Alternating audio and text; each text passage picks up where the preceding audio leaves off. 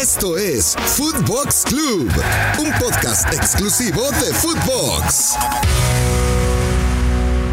Lo mejor de Footbox.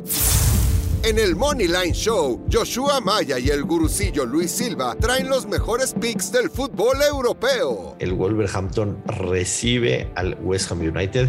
El West Ham es un equipo que te he dicho que lo he seguido constantemente y que es un equipo que tiene mucho gol. Sí recibe goles, pero tiene mucho gol. Y los últimos 5 encuentros del Wolverhampton han recibido gol. El West Ham tiene 10 partidos consecutivos anotando. Y esta va a ser mi apuesta, digamos, garantizada, que nos gusta hacerlo así.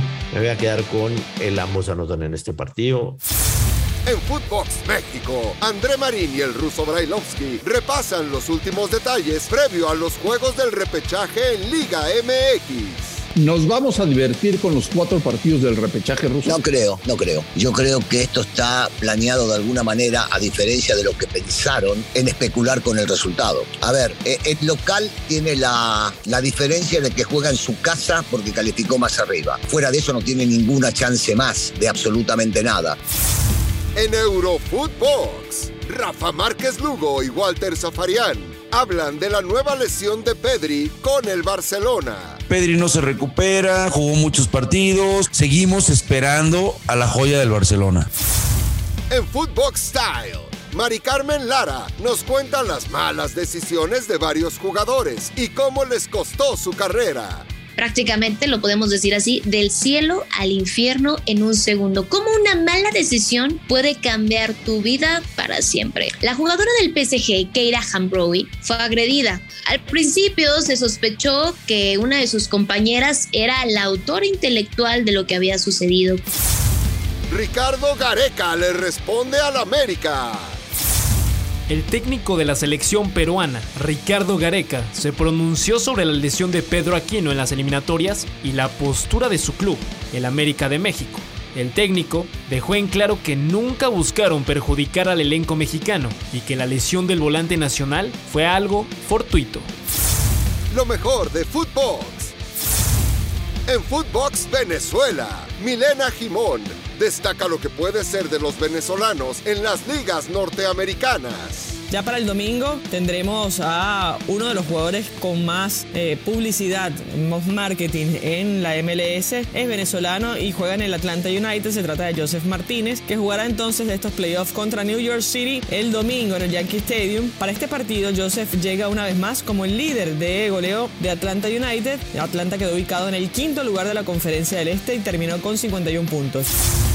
En Footbox USA, Fernando Ceballos, junto a su invitado Diego Arrioja, analizan el arranque de los playoffs de la MLS. El momento de los playoffs en la MLS, que se juegan como se tendrían que jugar en todo el mundo, a partido único en casa del equipo que más puntos hizo. Debido a muerte, no hay mañana a un solo partido. Ya estaremos platicando de lo que nos espera este fin de semana y ahí están los dos campeones de conferencia, New England y el equipo de Colorado, esperando un premio a su buena temporada. En Footbox Chile, Fernando Solabarrieta repasa el difícil camino que le queda a Chile rumbo al Mundial. En razón de los resultados que se han obtenido en la historia de las clasificatorias, dicen que Argentina y Chile podrían empatar en Santiago y que Chile podría obtener otros 3 puntos en la altura de La Paz, porque Chile es el de mejor rendimiento en la altura en Sudamérica y ha ganado en 3 oportunidades en la altura de La Paz. Entonces se proyectan 4 puntos, con lo cual Chile alcanzaría las 20 unidades y no quedaría dentro del campeonato del mundo.